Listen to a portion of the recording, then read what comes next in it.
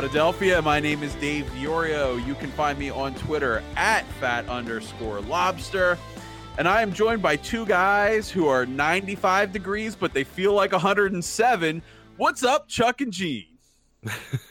Hey, Dave. This is Chuck Siders. I am uncomfortable and sweaty, and I will be so until late September. You can find me on Twitter at Chuck Siders. You can find the show at Potadelphia. And I'm Gene Zelak. You can find me at Producer Gene on Twitter. And yeah, man, when I was driving around doing some errands today and the air temperature hit 102, man, the chafing factor was in full effect. I'm going to Arizona in a couple of weeks. That's a dry heat, Dave. That's and I'm looking forward to the break. Yeah, that's a dry heat. Yeah, you do have to give us a report if it's all it's cracked up to be. I've been to Vegas when it's been like 106, and honestly, I would take that in a heartbeat over the last 2 days. I have not been able to function outside of my house. Nice. The lawn is just like forest primeval at this point. It's like, I'm not mowing that. I'm not mowing it until it cools off. I have a postage stamp, like literally it's like swipe, and the lawn is cut, and I've still been paying a kid $10 from the neighborhood to do it. Good on you, man. Help the local economy out a little bit. Yep. Good job. Threaten a child's life, more likely, man. I got to say, watching the Phillies over the past few days during this heat wave, I really think Bryce Harper is looking really like he's hot. Like, he looks the hottest out of and this is not like a me saying he's hot. He looks like he is very hot. No shirt. Like the buttons are coming unbuttoned. He looks really sweaty. Everything's super straggly. He's not put together. He just looks a mess. It's just too hot for him. Makes me like him all the more. Yeah, and there's a bit of like dirt like constantly on his face. It's all smudgy. It's like, you know, he's like an extra like a chimney sweep. I was gonna say extra from Oliver Twist. Oh, there you go. Yeah. All right, so we're thinking along the same lines there. But I'll tell you, and it gets even accentuated for me in the throwback uniforms. Oh yeah. I mean, he's looking like really hot in the uniform. Do you think he wishes he had signed with the Yankees so that they would have forced him to like de-beard, you know, and he could have blamed it on them? Well, I feel like now he's kind of branded himself as like this kind of woolly, you know, manly man, and the beard is part of the look. You know, I feel like that Fanatic headband doesn't really work without the beard. Like it would just look really girly if it was like a clean shaven guy. Are those for sale anywhere? They are for sale. They are for sale. I don't know where, but team store or I would guess. Are you thinking about going with an ascot, like a Fanatic ascot? I don't know. Maybe when I'm mowing the lawn or something. throw the Fanatic bandana on. Yeah, a bandana, a good headband. It gets it doesn't get appreciated enough in everyday life. You know, if you do the hat backwards to like fight the sweat, that's a losing battle, man. You get yourself a good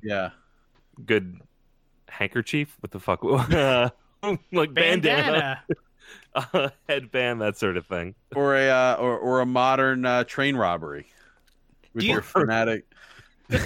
Do you think that Bryce had to email Ben Simmons at a particular time of day in order to, you know, headband it up for this series, or bandana bros, or is this not part of the headband bro situation? No, this is definitely leave Jimmy Butler out of this. He's dead to me. I just want to see the Fanatic bandana headband on the Sixers next year. Well, that'd be phenomenal. You laugh, but did anybody else see that Cesar Hernandez is wearing a Sixers t-shirt under his uniform, at least during this series? I guess it's the right shade of blue. Nice. No, I didn't pick that up. Yeah. Synergy, baby. All right, but let's talk about these Phillies because, we find ourselves, the Braves are playing the Nationals right now, so it's Sunday night. So we won't get these final, but basically we are 7 games behind the Braves in the NL East, and we are right now a half a game behind the Nationals and the Brewers for the wild card. depending on what happens tonight with the Nationals. Right. So I don't know what happened this week. We split a 4-game series with the Dodgers that everyone's thumping their chest over splitting a 4-game set at home. One of our losses was 16-2, which was also not exactly something to crow about. I don't know how impressed anyone is with that. And, we took 2 out of 3 against the Pirates. Barely. Yeah. I don't know. We really had to scrap and fight for that. I don't want to take anything away from the, winning a series because, dear Lord, we haven't done that against a team other than the Mets in what feels like 3 months. Yeah. A trimester. one of Bryce Harper's, trimesters. I don't know what I'm getting with that. But anyway, so how do we feel about the Phillies? Should we feel better than we did a week ago or kind of the same? I feel kind of the same. Intellectually, I feel the same. Intellectually, I feel, well, this doesn't prove anything. Okay, emotionally, how do you feel? Emotionally, I feel better. Like the little spark of hope left in me has been fanned. Just going like, well, if we can turn it around, and I don't know how. Like, I don't know how. We don't have the arms. I know who it was. It was Drew Smiley today, Chuck. That's what fanned that flame. Oh yeah, Guy Smiley, man. He has given me so much hope, and if you don't look at his stats before he got to Philly, that was exactly what I was just going to bring up. Yeah, don't look at them; they are not good. 8.48 was his ERA, I believe. There were 2 8s in your ERA. That's never good if if one of them is in front of the decimal. Yeah. So before he came to Philly, or at least this is what Baseball Reference has for his 2019 stats, he's minus 0.7 WAR, so he's below a replacement level pitcher. He was 1-5 with an 8.42 ERA. At least that's what I had, and his WHIP was basically 2. Why couldn't we find a replacement level pitcher then? That's my real question. If there were some of those out there, I'd like one of those, please. So that is basically saying that the Phillies in their system do not have even a replacement level pitcher to bring in. That they're willing to sacrifice to the wolves of the Pittsburgh Pirates. or that they're willing to bring up at this time. Right. So I don't know. These are the moves. You're at the junkyard trying to get your car to start. You're looking for spare parts. This is basically the equivalent of that. Do you think they just had no interest in sending anything away? Because what did we get Smiley for? Cash considerations? Or, no, he was actually like literally just on the waiver wire, right? He was just picked up. Like he wasn't even a trade. We traded for that reliever from the Twins for cash considerations. No, he was a free agent, so we signed him, right? He was just available. He was just available. But he has stats in the season, which means somebody was like, "See ya." So. Yeah, I think he was on the. Was he on the Brewers? Oh no, he was the Rangers. Okay. Rangers. That's right. There we go. Yeah, and then also, but he's not Vince Velasquez, so no, he's not. But because I don't know, I don't know much about him. I mean, he looked good today.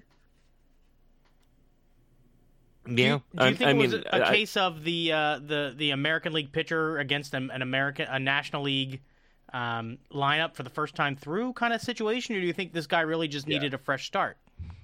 Yeah, I think the Pirates are bad. I think they haven't seen him. He's in a new league, or he's back in the NL. I don't know. Yeah, it was a rough day out in Pittsburgh as well, like temperature wise, and sometimes a bad player has a good game. Hopefully he's this great pitcher in waiting, but I don't think anyone's really expecting that. He's not the savior, and don't go out and get your Drew Smiley jerseys just yet. The thing that's interesting is it does move. Did it move? One of the starting pitchers. Pivetta to the pen. Okay, so that moves Pivetta. Do you think that he's going to be like a 6th, 7th inning guy? They moved Sir Anthony to the 60-day DL, so I guess we have no expectation of seeing him again this year, unless maybe by some chance we end up in the postseason. So the move to accommodate the acquisition of Drew Smyly was we designated Fernando Salas for assignment. Right.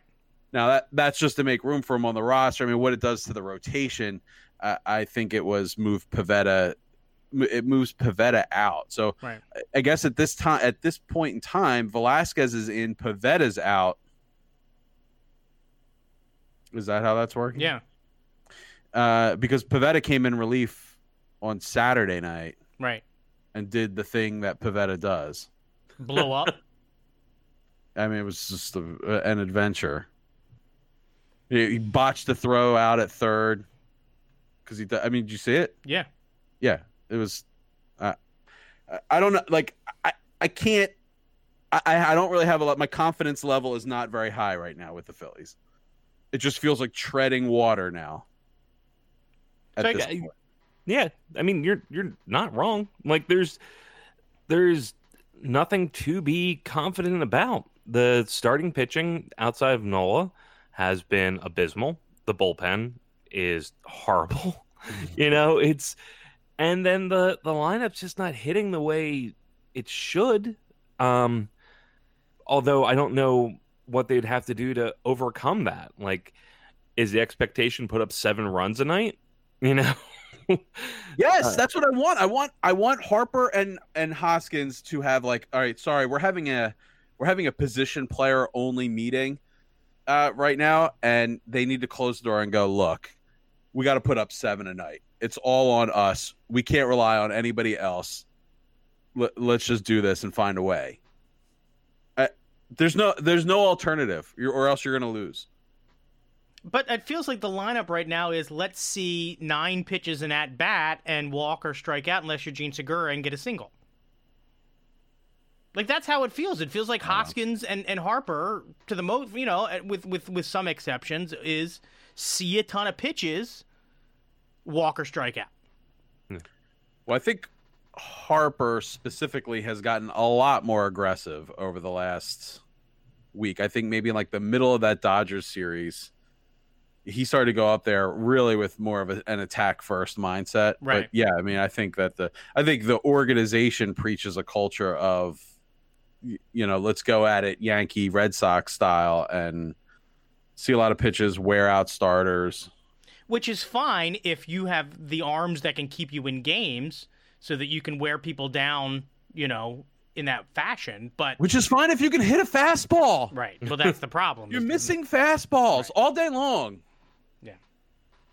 They have to hit the pitches that are there for them to hit, and they're not doing that except for Gene Segura. And maybe that was the thing that McCutchen was doing, was putting that kind of pressure on pitchers when the two of them were up there, with getting on base all the time, and that's what we've kind of lost. Yeah, but I do not think we'd be in first place right now, even with a healthy McCutchen. Oh, God, no.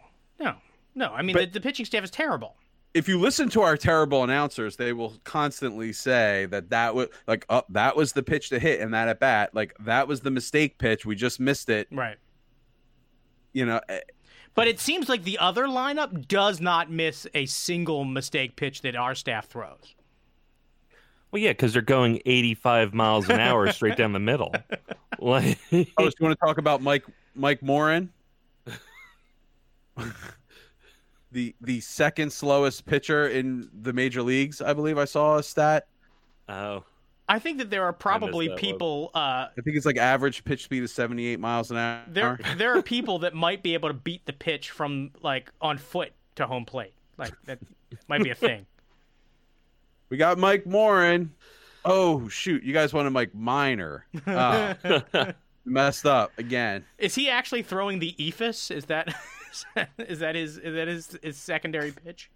He goes change up ephus. Yeah, no, that's basically what it is. It's like his change up. Well, his fastball is another pitcher's change up, and his change up is his little league. His change up is little league. But that's Philly. So I mean, who do we have coming up this week? Do you guys know? Off day I know tomorrow, next weekend it's the Braves. Yeah, thank God. I want to see 3. You got to win all 3. Get me back in. Win all 3. Yeah, if we can close the gap to like 5 games, then we're going to go and buy another pitcher. That's what I think.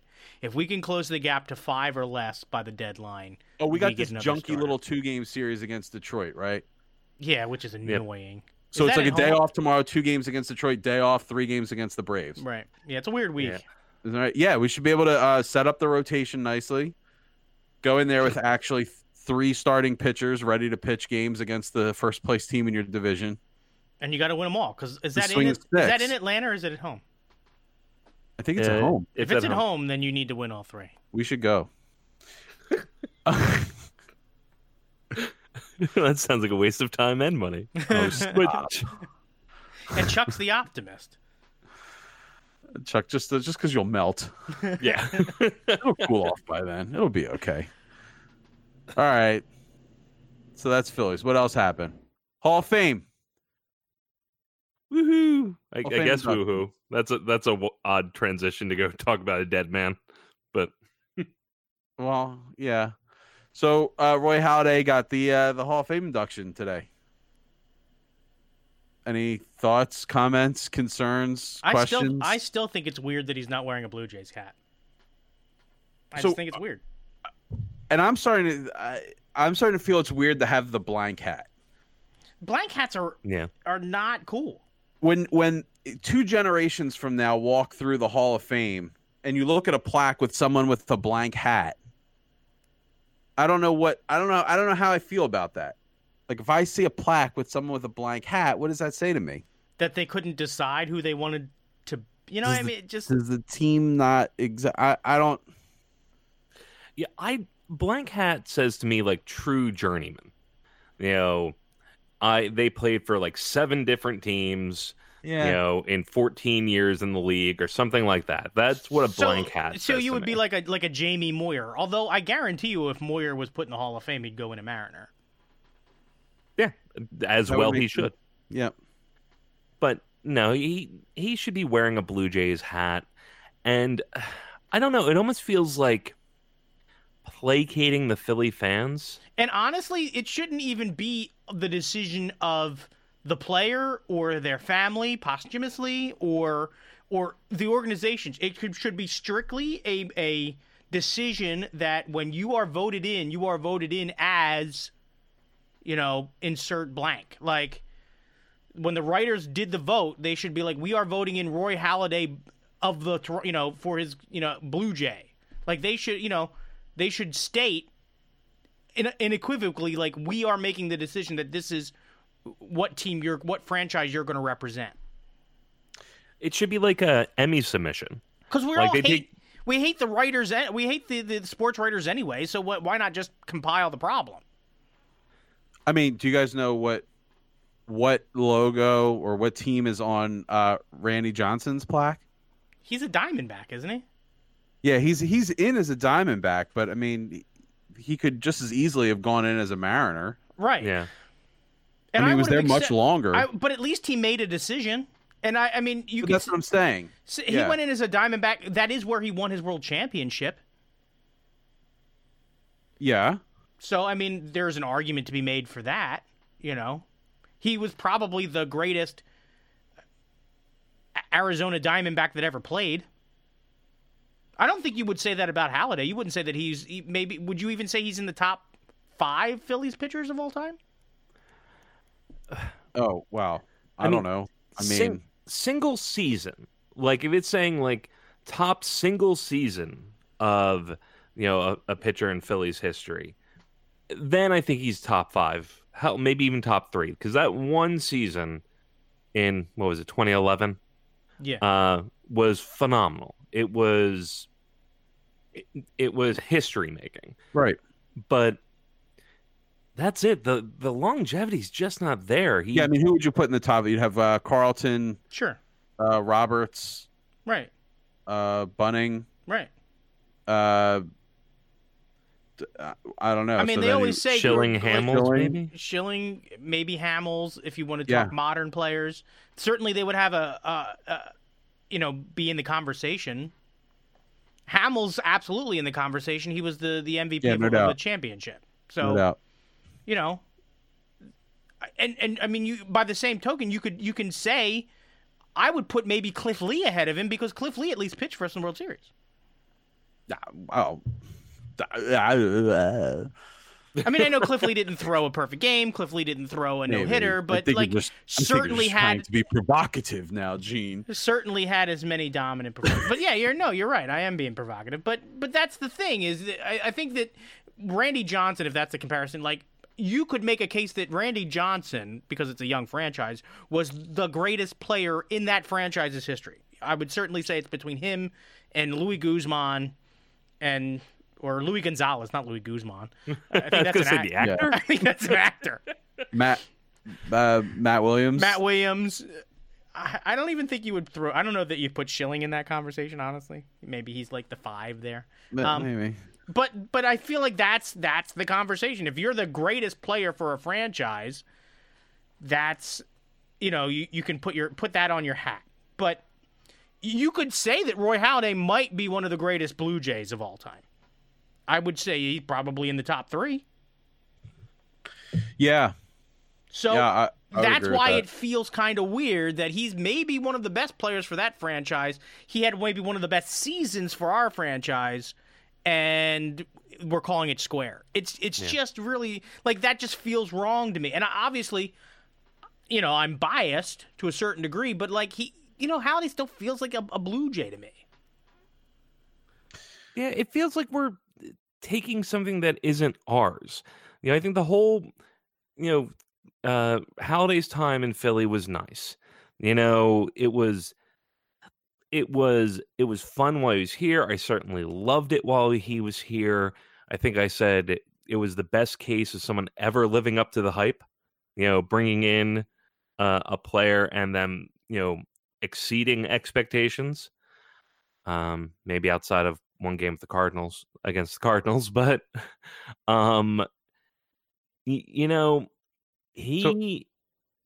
what's what? No, I was just gonna say. I thought you were petering out on your thought there, but I wanted to bring up Bryce Harper. Like, when will be the tipping point with Bryce Harper where people not just because he's going to be here for 13 years, so we are going to by the end of that time totally embrace Bryce Harper as a Philly. If we haven't already, I don't know where everyone is emotionally on that scale. But nationally, when is he going to be seen as Bryce Harper? And then, you automatically link him to Phillies. Because if Bryce Harper goes in, he's going to wear a Phillies hat. Yeah. And I think the offseason waiting for him to sign and the drama around him signing, I think that actually really helps associate him with the Phillies. It's not going to be something that you missed. He's out there, MLB The Show, or whatever the name of the game is, cover boy in the Phillies uniform, Fanatic cleats, Fanatic headband. He's making a lot of effort to be associated with Philly. I'd say year 3, Yeah. I was going to say there's a 3-year window.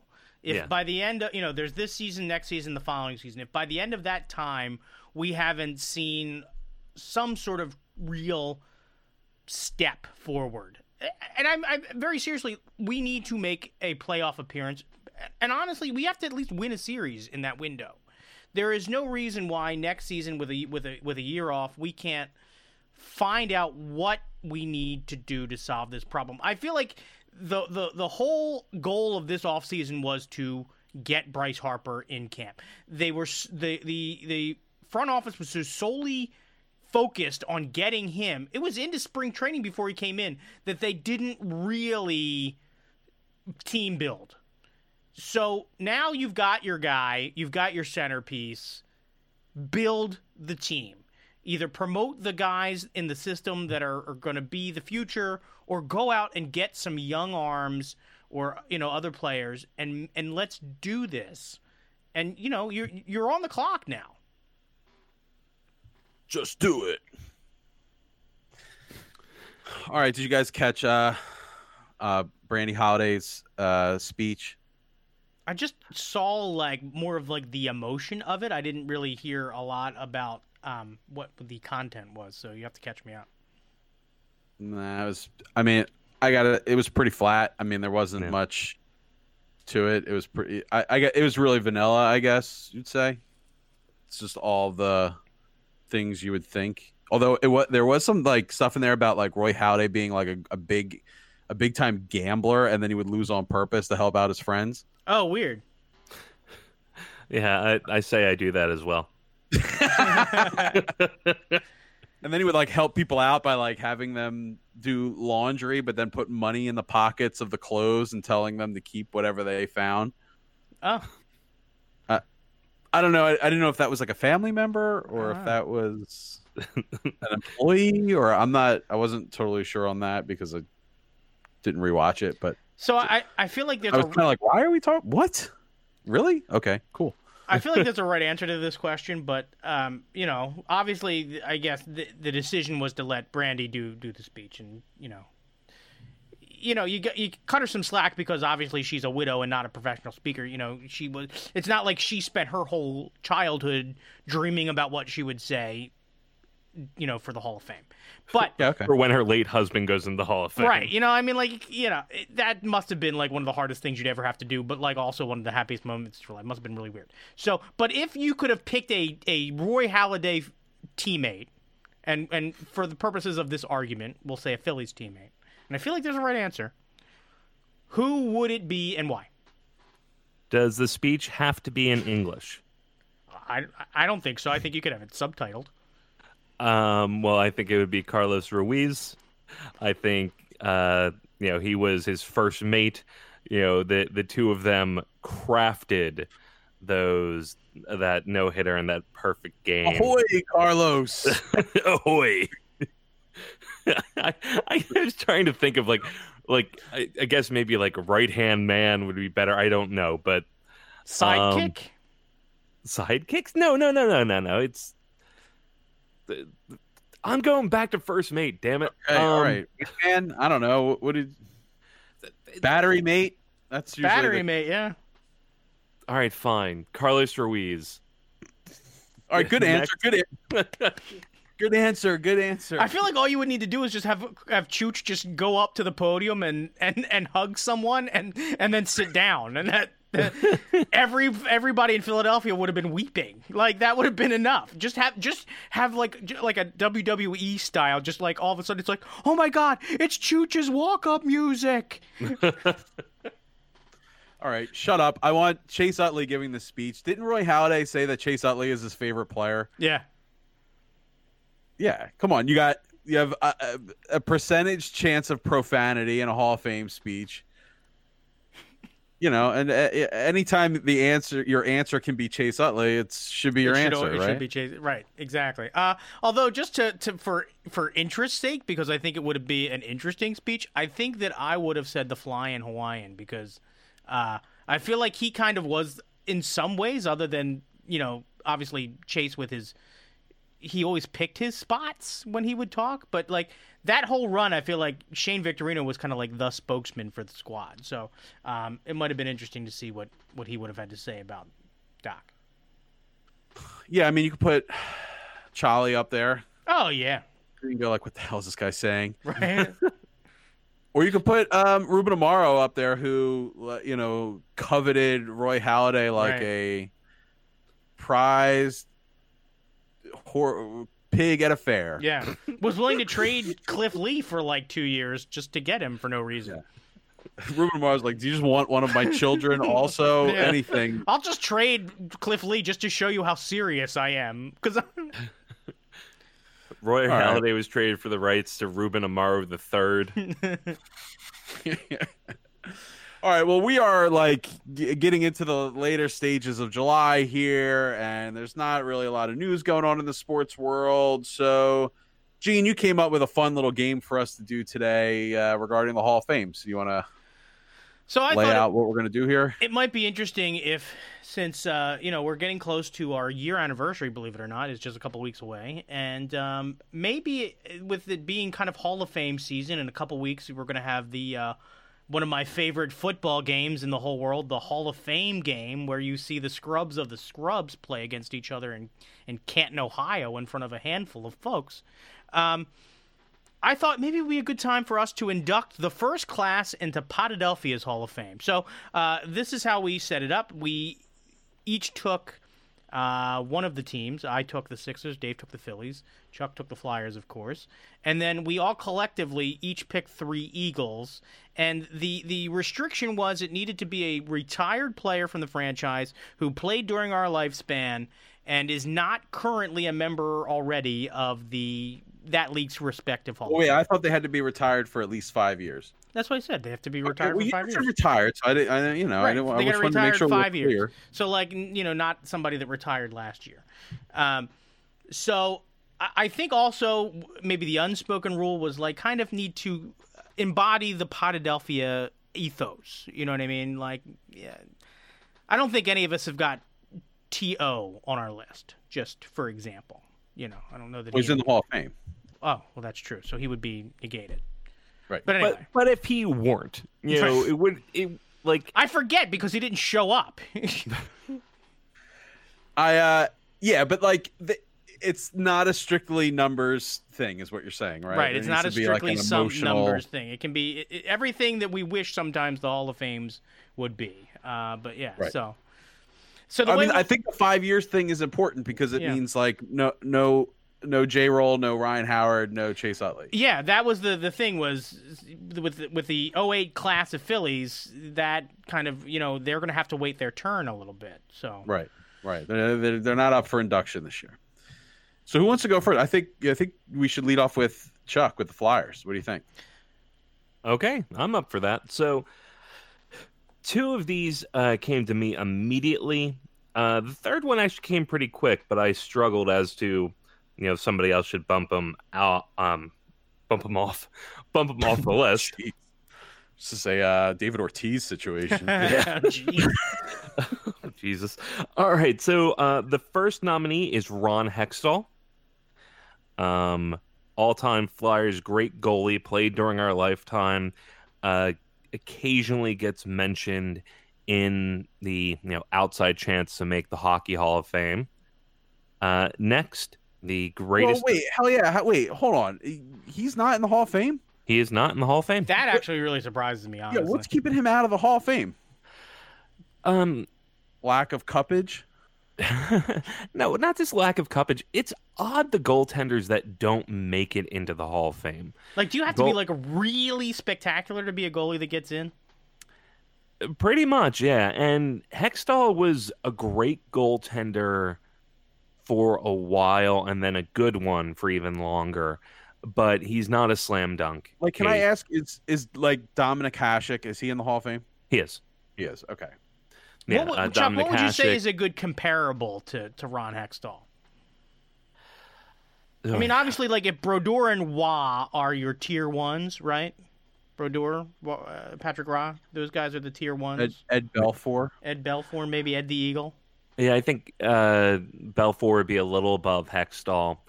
A modern comparable goalie, I think, might be Ryan Miller.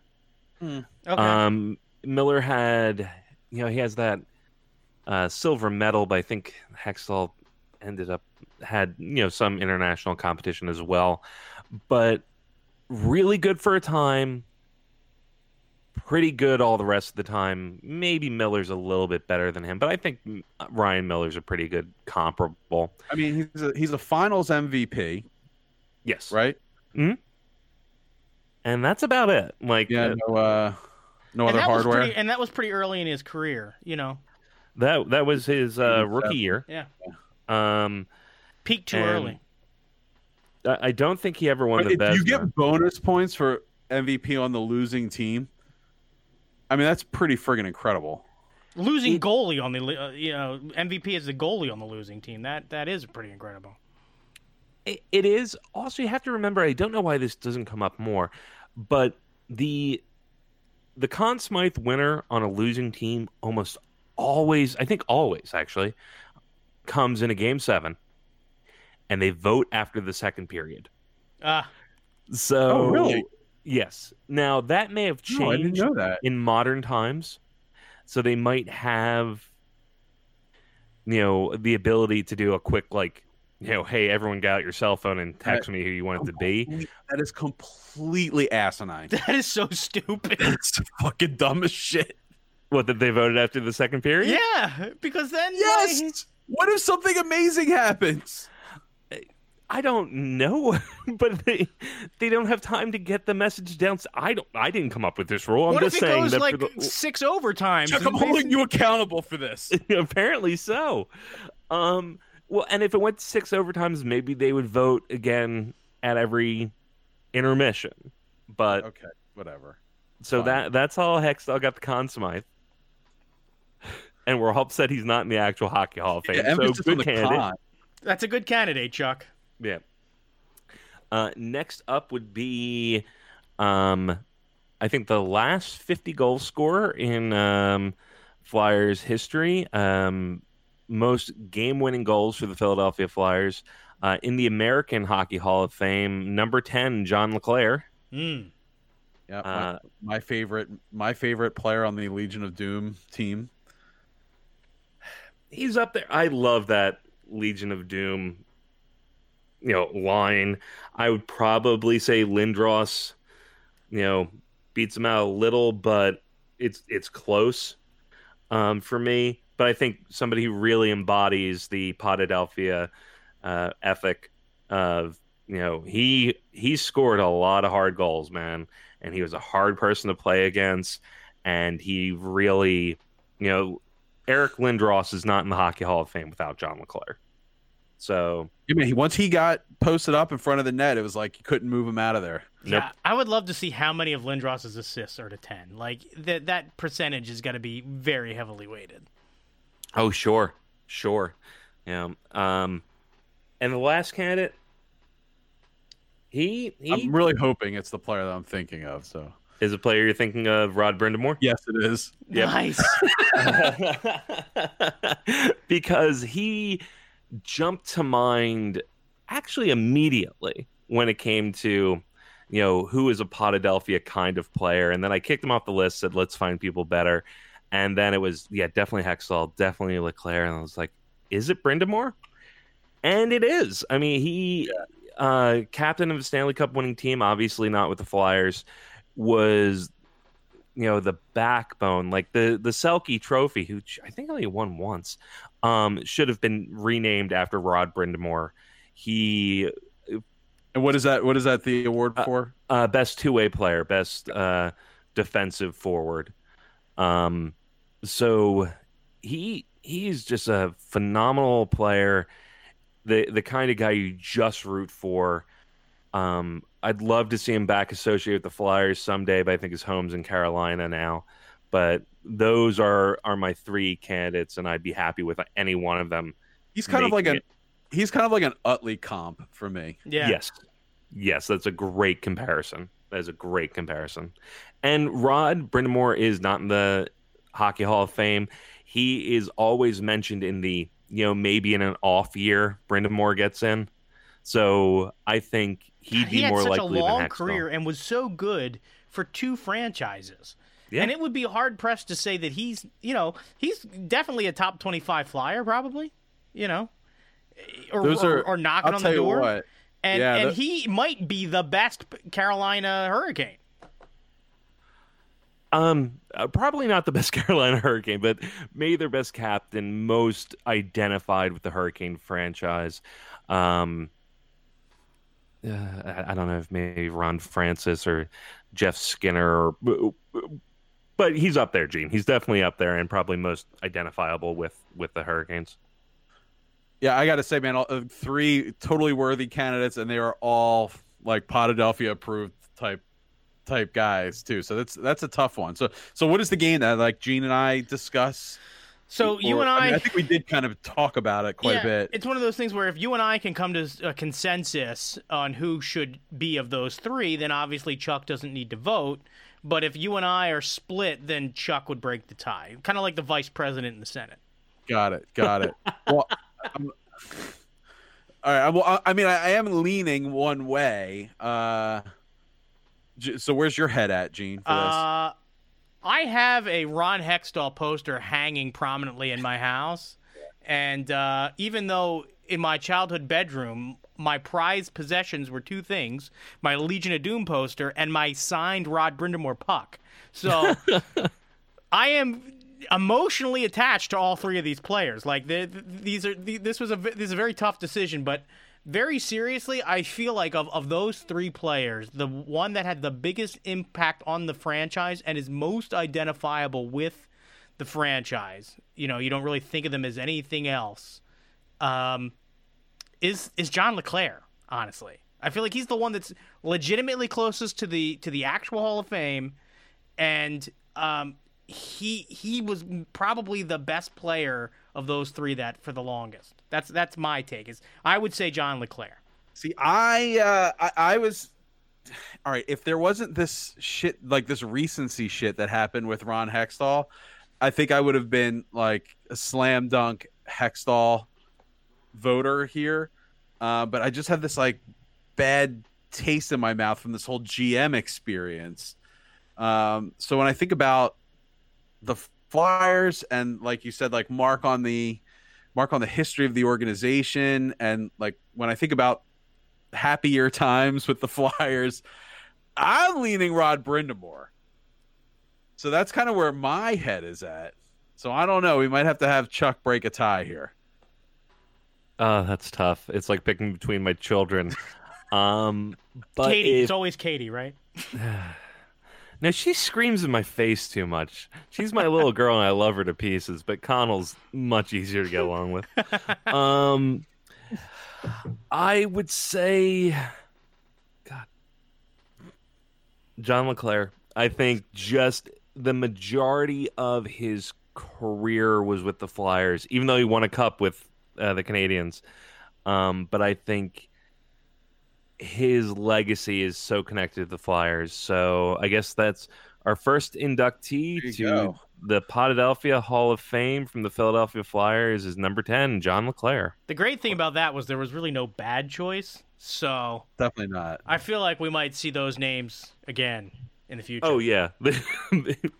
Hopefully we will continue to do this. We got to determine how many years you can have this player on the ballot. Yeah, before you get bumped.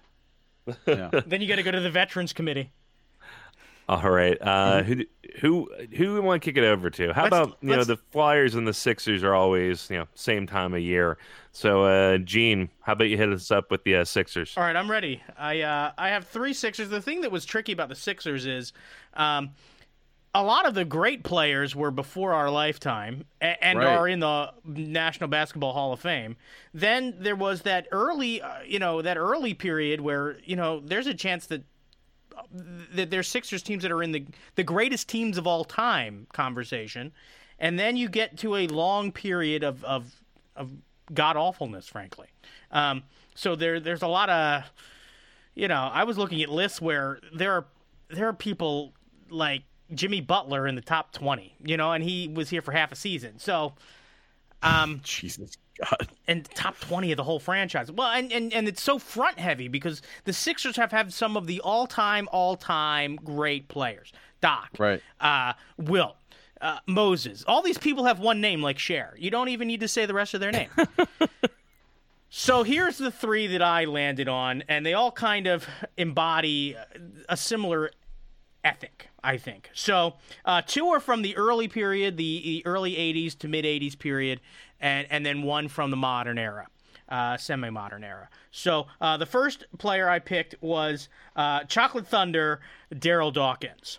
And good choice. And I'm going to, if you guys need me to make a pitch, I'll make a pitch for him. I got a couple of stats. He was drafted out of high school. So he started his career off slow, but was only just turning 19. He was traded in 82 to make room kind of for Moses Malone.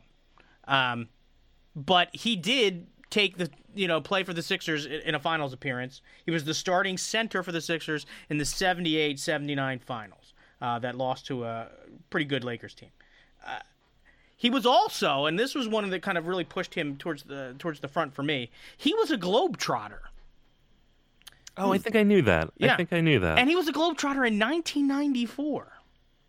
Oh wow. Oh wow. So well, maybe I didn't know that. Strangely, if you look at his career, he was playing basketball up until 2010 or 2001, I think, and then was dead by 2015. So, he was basically, he probably should have kept playing. It was probably keeping him alive. So and he also has maybe the all-time great Sixer nickname. He's Chocolate Thunder. Now he did play in our lifetime, but for most of that we were not potty trained. Yeah, no, we were kind of young. So, but that's the tricky thing with the Sixers is the Sixers are really tough. I'm happy that you took on that challenge. We're in the middle period, So so my next pick, also similar era. And now I have actually sought out watching tape of this guy play because, very seriously, this was the legend that I heard before I heard about Dr. J. This was my dad's favorite player, Andrew the Boston Strangler Toney. He's a career 50% shooter. He played, believe it or not, this surprised me. He played in 72 playoff games for the Sixers. 72 playoff games for the Sixers. Wow. He did play in 81 games, made 81 appearances in the 82-83 championship season, and averaged 30 points per game in that season. Made 2 All-Star game appearances during the 80s when the league was not as deep and the stars were brighter. He scored 34 against Boston, as well as having a 39-point game in the same series. He scored 34 in Game 7 of the 82 Eastern Conference Finals, which is what really gave him that Boston Strangler moniker. That was my favorite thing about that is that was given to him by Boston sports writers. That's not Philadelphia sports writers. The Boston sports writers called him the Boston Strangler. Contemporary players of Andrew Toney say that he could have been an NBA Hall of Famer had his feet held up. And Charles Barkley, never one to shy away from an opinion. Charles Barkley says he was the best player I ever played with. Played for the Sixers until 1988, from 1980 to 1988. Had a couple of seasons where he literally played a handful of games. But was, 72 playoff appearances for the squad. There are guys that played for this franchise a lot longer than that didn't have that many playoff appearances. I think that's more than AI, for example. And last, I'm just looking through his stats here. 81-82. He had a 42% 3-point shot. Yeah, that's like Steph Curry territory. Yeah. Yeah, he was like an average 41% 3-point shooter for his career. I mean Curry for his career is a 43, so I mean he was like right there. Yeah, the guy was deadly. And lastly, I have Aaron McKie. I knew it. If I had to bet on this, I knew Aaron McKie was going to be number 3. Aaron McKie from the 2001 team was on a lot of those really good teams and was the quintessential six-man, won Six Men of the Year, I believe, in 2001. Was a great two-way player. Was a defensive specialist, though. He was always the guy that was going to go out and probably guard, other than maybe a 4 or a 5. But he was going to take the best 1, 2, 3 that the other team was going to give you on any given night. We forget how shallow that 2001 team is. That is not a deep team. It's really Allen Iverson, pick your center, because it was, Theo in the beginning, and Theo in the beginning, Mutombo and Geiger were the centers. and Ratliff in the beginning of the year, and then he broke his wrist, and that's why they had to go and get Mutombo. Right. But really, it was a two-man team, and then it was a lot of role players. But maybe nobody was as good at their role as Aaron McKie. They gave the Lakers everything they could hand. They were the only one to get a win off that squad in 01, which I know I bring that up constantly.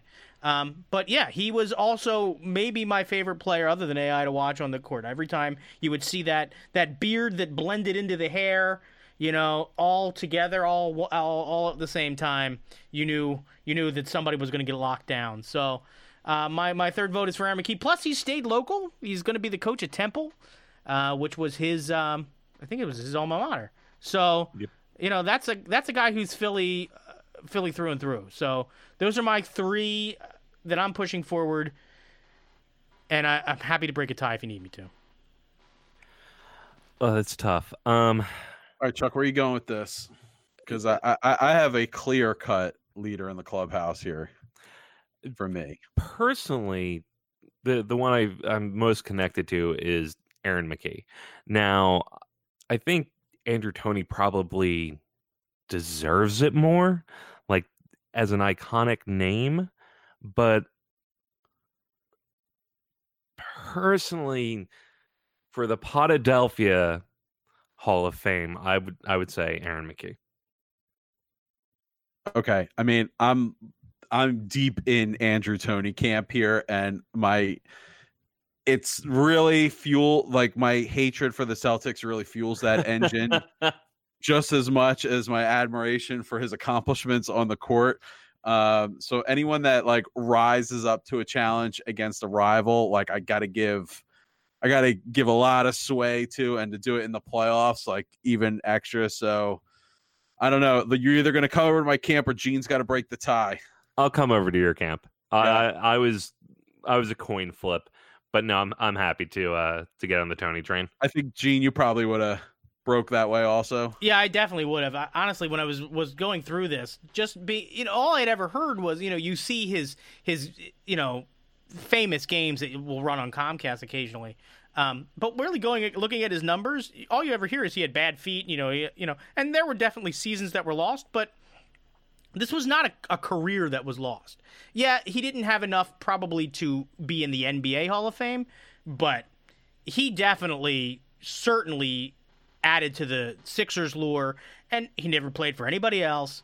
And he scared the crap out of Celtics, which that was like the Larry Bird Paris Celtics. So it's not even like we're talking about some chump squad. That was a good Celtics team, and they didn't want to play him. So I was going to be Toney all the way. All right. There it is. Second inductee. I like it. We're going Phillies now? Yep, let's go Phillies. All right. This one was I mean, you could, with the Phillies, it's you could go a lot of different ways. So my first candidate here is Dutch Dalton, captain of the beloved 1993 Phillies. He finished in the top 10 in MVP voting for a couple of years. He led the league in RBIs in 92. I mean, out of the catcher spot, that's sort of a big deal. He's just synonymous with the team. I think kind of like a universally beloved kind of guy, and exhibited a lot of gritty leadership qualities that we here at Potadelphia really respect. So Darren Dalton, number one candidate there. I'll just move on to my next one. Interesting enough, another number 10. If there's no commentary wants to be offered there. Okay, so number 2 for me is Curt Schilling. I thought Curt might appear on this list, and as he probably should. So, 3-time All-Star, and then in those late 90s teams, he was kind of the reason you would go to see a Phillies game. Yeah. You would look for the matchups, and if it was going to be Schilling Glavine or Schilling Maddox, all of a sudden, even if the Phillies hadn't won a game in 2 weeks, you were like, oh, maybe I'll go and spend $10 and go sit way up high. Yeah, go run down, get an $8 ticket and have a section all to yourself. Dude, in 1998, he had 15 complete games. Yeah, it was crazy. Wow. That's wild. He hit 300 strikeouts twice while with the Phillies. I mean, he was just totally dominant on a team that didn't deserve to have him. Right. For a long time. And, I mean, he really was our best pitcher in the playoffs in 93. So Schilling gets a lot of credit there. And a quick add-on for me on the Phillies have long been associated with the fight against ALS, and a lot of that has to do with Curt Schilling. He really looked up to Lou Gehrig, apparently. perhaps for his racism. Who knows? But Lou Gehrig, of course, died of Lou Gehrig's disease, which is now more commonly known as ALS. So Schilling started that with the Phillies, and they have been big champions of that cause, a cause near and dear to my heart. So credit where credit is due. Curt Schilling is a big part of that association here in Philadelphia. Yes, but Potadelphia does not share the same political views as Mr. Curt Schilling, though. Can we agree on that one? Yeah, that may be a mark against him in the voting here. Oh, it definitely is. We'll talk about it, but okay. All right, and then so for my third candidate here, I actually was able to nominate a member of the 2008 Phillies, and that is Pat the Bat. Oh wow, has he actually been out of the league 5 years now? Yeah, his last year was 2011. Wow, so he's been out for a while now. Yeah, rookie. He was fourth in Rookie of the Year voting in 2000. I mean, he was basically homegrown, which we love here at Potadelphia. And he was just like a clutch member of that 2008 team. I mean, when you talk about he was kind of, you could put it in the bank for 30 homers. For a while there from him, and that it doesn't grow on trees, as we can see now.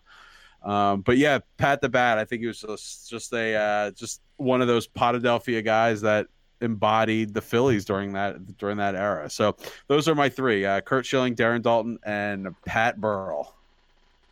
Those are three really good ones, Dave. All right. I was going to put Juan Samuel in there too, but Juan Samuel. I went Pat Burrell over Juan Samuel. Good choices all around. Man, Curt Schilling is a great player, but a real asshole of a human being.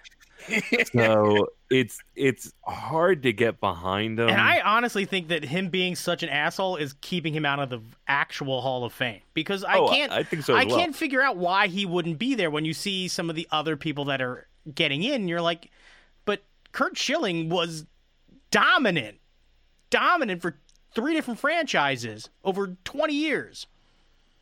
And you're not in the Hall of Fame? That's got to be bloody something. sock, man. The bloody sock. The guy's a legend. The Bloody Sock, the video game company that he bankrupt or whatever the hell went on with that. God.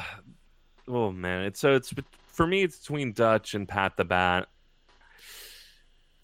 And once Dave said Dutch, I was gonna have a real hard time voting against him. Daulton, I don't know. He was like Chase Utley before Chase Utley got here, and I would say my vote is for Darren Dutch Daulton. And that's mine too. Darren Daulton was one of the few players that when he went and that I followed him, and when he played on that World Series team in Florida, I have never rooted harder for not only a rival team, but for just for another team that's not from Philadelphia, as I rooted for that team. And the reason was for no other, was because that was where Darren Daulton was. And I wanted him to get a ring so bad. And I don't think that anybody associates Darren Daulton with the Marlins. It's just that's where he got his ring. I think he's going to be a Philly in everybody's mind. But the other thing is, and kind of like what you said, Chuck, is he was kind of like the spiritual forebearer of the ethos that Chase Utley kind of picked up. And maybe before him, maybe you had that kind of like a Larry Boa, maybe it was Pete Rose kind of hybrid if you kind of trace that spiritually back. So, yeah, I mean, he's the captain, and will always be the captain of that 93 team. I think it's got to be Dutch, and it's not really that close. Yeah, Darren Daulton was the first player that I watched that really embodied the women wanted to be with him and men wanted to be him type of guy. He was just the coolest guy. I love Darren Daulton. So yeah, that's where I wanted to go anyway. So I'm happy that Darren made it. All right, how do we want to break up the birds? Well, we each have 3 for this. Do we just want to go categories round of Dave, you throw out your first, and Gene and I will say if we have them on the list? Sure, we can do that. So who wants to go first? You're I'll like, go Dave, I first. just said it. You go. That is kind of what I was thinking, but hey, I'll go first because I came up with the idea. The first person on my list is the Ultimate Weapon, Randall Cunningham. All right, he was not on my list. So. He was on my list. All right. All right, so I mean, Randall, possible candidate. possible candidate. Yes, Yeah, Randall's a possible candidate. Yeah, So- I mean, he was my childhood quarterback, so I love Randall. So I can't I can't argue with that. I thought he was going to be the one that we all had. So this has already become more interesting to me. I did as well. But Okay. Well, it's a good lead in to mine, so I'll go next because I have Donovan. I do Oh. not have Donovan. I don't have Donovan either. Right, he's not really liked by us much, but he is the best quarterback in the franchise's history. So I don't like hating my greatest quarterback in my franchise's history. And I do not hate Donovan. You hate Donovan? I do not hate Donovan. Donovan is just fine. But And I'm Donovan saying- will always love you. So I know. I think of that in my lowest moments. I go, what's going to get me through this day? Well, number 5 will always love me. But I do not hate Donovan. I just think that for me, he doesn't scream Potadelphia. You know, That is true. he's not really a Potadelphia kind of guy. All right. I mean, All right. 6-time Pro Bowler, he only threw 234 touchdowns for the Eagles, but, whatever. Fuck him. No. It was a list of 3. If I had a list of 5, he'd probably be on the list of 5. All right, whatever. So Donovan's not a contender then. Not a candidate. Okay. All right, Gene, who you got? Well, we may have to swing back around to him if we don't have any other matches. My next player is, or my first player is Jerome Brown, number 99. Bring it home for Jerome. I didn't have Jerome, but he was really close to making my list. I also did not have Jerome. Wow. That's also surprising to me. Too short a time. All right. Next on my list is the Thunder rolls in. So if I disappear from the show, it's because the power goes out. Wait, who is that? No, Thunder just rolled in okay. very loudly. Next on my list is Brian Westbrook. I did have him on my list. Oh, good one. I did not have him on mine. Yeah, I thought Westbrook would have a good chance. Man, the longevity of Westbrook. That was something I was not expecting. How did I overlook Westbrook? Yeah. When did he retire? He retired in. I looked it up to make certain that It was like 2010 Okay, I believe you. or he was 11. like 2013. I thought, Oh, yeah. But yeah, Okay. no. but Oh, yes, you just made it. I had Westbrook, so that's my 3. I had Randall, Westbrook, and Jerome Brown. Okay. all right, Dave. Do we only have one of yours so far? No, we haven't. Well, Donovan was the only one we talked about. Yeah, but we don't have any other we don't have any Yeah. matches for Dave, do we? Okay, so number 2 for me is David Akers. He was close on my list as well. Wow. 6-time Pro Bowler, 2 times All-Pro. I don't know if he's the leading scorer in Eagles history or not, but he probably is. He led the league in field goals made twice. In 2011, he made 44 field goals he made a 63-yard field. I mean, he was just totally reliable, automatic. It's something that, we haven't had since David Akers and fucking Andy Reid railroad him for a playoff loss, which was, really kind of a sour way to end that Absolutely. relationship. But love David Akers. And he had the whole martial arts sensei bow. I love it. So David Akers, kicker, often gets overlooked. It may be kind of weird for Potadelphia to say, let's put a kicker into the Hall of Fame. Like in the initial class too. Yeah. But I thought actually got to David Akers hang was a out good with David Akers, and he was a guest on a show I used to produce, and I literally got to spend about 2 hours with him, with just hanging out in a trailer with him. And he was as cool in real life as he was on TV. One of the few people that, when you're a little starstruck, but absolutely within 15 minutes, it was just like hanging out with. somebody I'd known my whole life. So it's one of my favorite moments of my former radio career was getting to meet him, and I'm actually kind of kicking myself that I didn't even consider putting a kicker on. That's cool, man. And he also gave that badass speech in Dallas. Yeah. At the draft last year. So David Akers. And then my last one was Seth Joyner. Oh, wow. I had to put somebody from that Buddy Ryan defense. And, obviously I thought Jerome. I was thinking Eric Allen. See, I was kind of thinking Eric Allen, too. Yeah. Yeah, but, I mean, Seth Joyner is just an absolute monster. I think he's still the only player in NFL history with, I think it's 50 sacks and 20 interceptions. Wow. Hold on, I have that.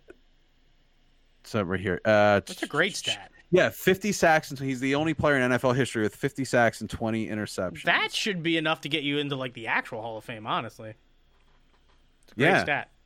Yeah. So, I don't know. You guys didn't have those guys, so no. I have one last one on mine that you guys didn't have. Keith Byers. 41. Yeah, I looked at Keith Byers too. Yeah, the greatest block in NFL history. That's true. All right, so I guess the Randall and Westbrook are two definitive candidates. I'd throw my chips behind David Akers to be the third. I can get down with that. So, Randall, Westbrook, and Akers. I don't even know where to start with this. I don't know either. I'm just going to put in my vote. I'm voting for Brian Westbrook. Can I look up his numbers here just so I can get a sense? All right. Well, I was going to vote Randall, so this would mean that Dave's got his choice between two. Unless he really wants to push David Akers. Yeah. Well, what happens if I push David Akers? What happens then? We call Nico. And we wake his ass up and make him break the tie. I would almost do it just to have you guys call Nico. So Westbrook. So Chuck, you said Westbrook, and Gene, you're saying Randall? Yeah. I don't want to be the decision maker here. Were you going to go Akers? No, I was going to say, make your case. Maybe you can swing one of us. Go ahead, Chuck. What were you going to say? If you don't want to be the decider, I'm happy to back Randall. He was literally the first person I wrote down for the Eagles.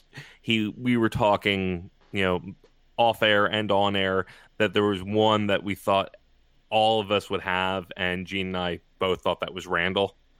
He was my first favorite player of anything. Like, Randall was my first favorite player of any sport. Yeah, let me go ahead and vote in the franchise's probably fourth best quarterback to Hall of Fame over, the best one.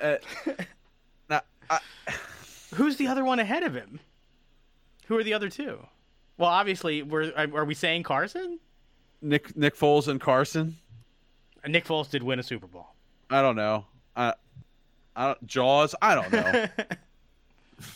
All right, well then you can vote for Westbrook or try to convince us to go for Akers. Is Westbrook? I'm agonizing over this. You really are. I'm torturing myself. Heavy is the head that wears the crown, Dave. Yeah, I don't know. All right, let's put Randall in. Under protest. Yeah. I just think I just want to go on record and say that Randall's probably the fourth best quarterback in the franchise's history, and we just put him in the Hall of Fame. But okay, that's fine. Put Randall in. The ultimate weapon. He jumped over a guy. I saw that. He's also a great punter. He's also a really good punter. He was. And a 99-yard punt. That's cool. God, I can't wait to do this again next year. I can't wait to do it again next year. Yeah, it's gonna be fun. I'm gonna love this tradition. Hey, well, let's go to Chuck's penalty box. I think Dave might have a last-minute audible for the penalty box and put in like Gene and I, or the initial class of the Potadelphia Hall of Fame. He's gonna put in Randall Cunningham for being not good. All right, Dave, I'm going to give you some time to cool off. Gene, who is in your penalty box this evening? Oh, thank God, because I thought I was going to get this snaked. Last night during the Phillies broadcast, I'm going to put like the whole goddamn booth in because the only inning that got remotely interesting before that rain delay, they had Ken Tekulve, who is a pirate, sitting in the booth, and they wouldn't shut up as the Phillies started to actually kind of put together a rally. And they completely ignored what the hell was going on the field. They just kept talking about, like, Ken Tekulve's first time in Veterans Stadium and how he was afraid that people... And how Ken Tekulve puts on his hat. Wow, great. Good content. The Phillies, the actual baseball team, is putting together a run in a close game. So I don't care about a former Pirates closer, honestly. Talk about the actual game that's going on. That was one thing that like Harry was really good at, was like making sure that the actual game kept like being talked about even when he was forced to interview some chucklehead that would show up in the booth to get some airtime. So I'm putting Tom McCarthy, whichever goofball, Kruk, I think was in there last night, and Ken Tekulve, you two for being in the room, all into the penalty box for that shit show last night. All right, to the Phillies broadcasting booth. Did you guys eat anything good today? I had some pizza. We had a Sunday night. Oftentimes the family, we try to do like a family dinner. It was running a little late, so we ordered Domino's. And I know Domino's, okay, right? It's not like a good local. Phil's just scored. I'm putting the broadcast booth of the Philadelphia Phillies in the penalty box for a 5-minute major. Talk about the game. You shouldn't be this bad. Didn't Ben Davis also say that the Pirates have the best uniforms in Major League Baseball, which is also kind of... That's wrong. It's just Yeah. wrong. It's just We wrong. could debate that next week, though. Yeah, we got plenty of summer left for that kind of content. Dave, who is in your penalty box? All right. I know I'm hella late on this, but I'm putting the movie Shazam in the penalty box. Okay. All right. I just saw it tonight. The kids wanted to see Shazam, so I got it out of the old red box. Last person on earth still using the red box. But a couple of things. So the movie takes place in Philadelphia, and they definitely made sure they checked all the boxes. We got Geno's, check. Billy Penn, check. Love statue, check. But there was just like, it was just soulless Philadelphia. It was like an LA executive decided to set a movie in Philadelphia and says, what's all the stuff we could put about Philadelphia in a movie? They missed a ton of opportunities. And the movie takes place in winter around Christmas time. They could have used some of the actual holiday events that go on in Philadelphia, but no, they made a fake festival called Chill-Adelphia. Oh God. To put the pivotal scene in, and you have a ton of people wearing winter hats. There is not one Eagles hat in the entire group. That's a complete violation. Shazam! I'm putting you in the penalty box. All right, Shazam, you are going into the penalty box for getting the location right, but none of the soul. You can't buy beer at a convenience store in Philly. 5-minute major to Shazam.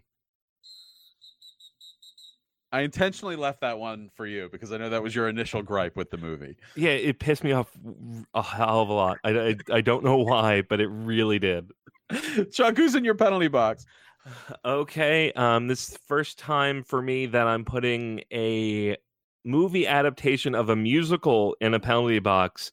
If you have not seen the Cats trailer, proceed with caution. This is some creepy ass shit.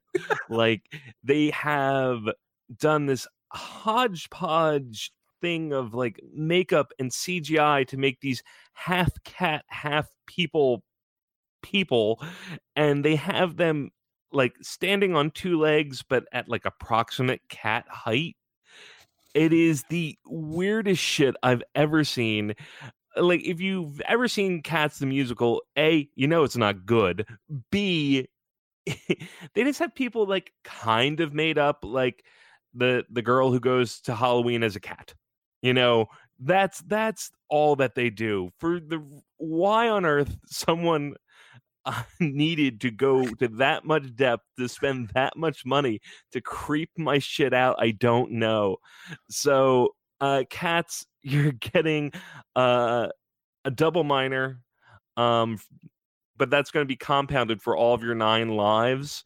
So that's going to be 36 minutes in the box for memories that I will not be able to shake. Chuck, you're our magical Mr. Mistopheles. Thank you. I'm just happy not to be Rum Tum Tugger. All right, that's all the time we have for today. We'll be back with you next Monday, where we will recap the Phillies week and figure out some other stuff we can talk about to extend the length of the show. In the meantime, please be sure to rate, review, and subscribe to us on iTunes or wherever you get your podcasts. And be sure to check us out on social media, Twitter, Facebook, Instagram. Tell us who we missed to put in the Podadelphia Hall of Fame. Tell us how dumb we are for the picks that we did make. Tell us how smart we are for the picks that we did make. I don't know. Also, if you have some more time in your podcast listening day, be sure to check out The Whip Around, our sister show. You could listen to me last week screw up some Philadelphia trivia, which is awesome.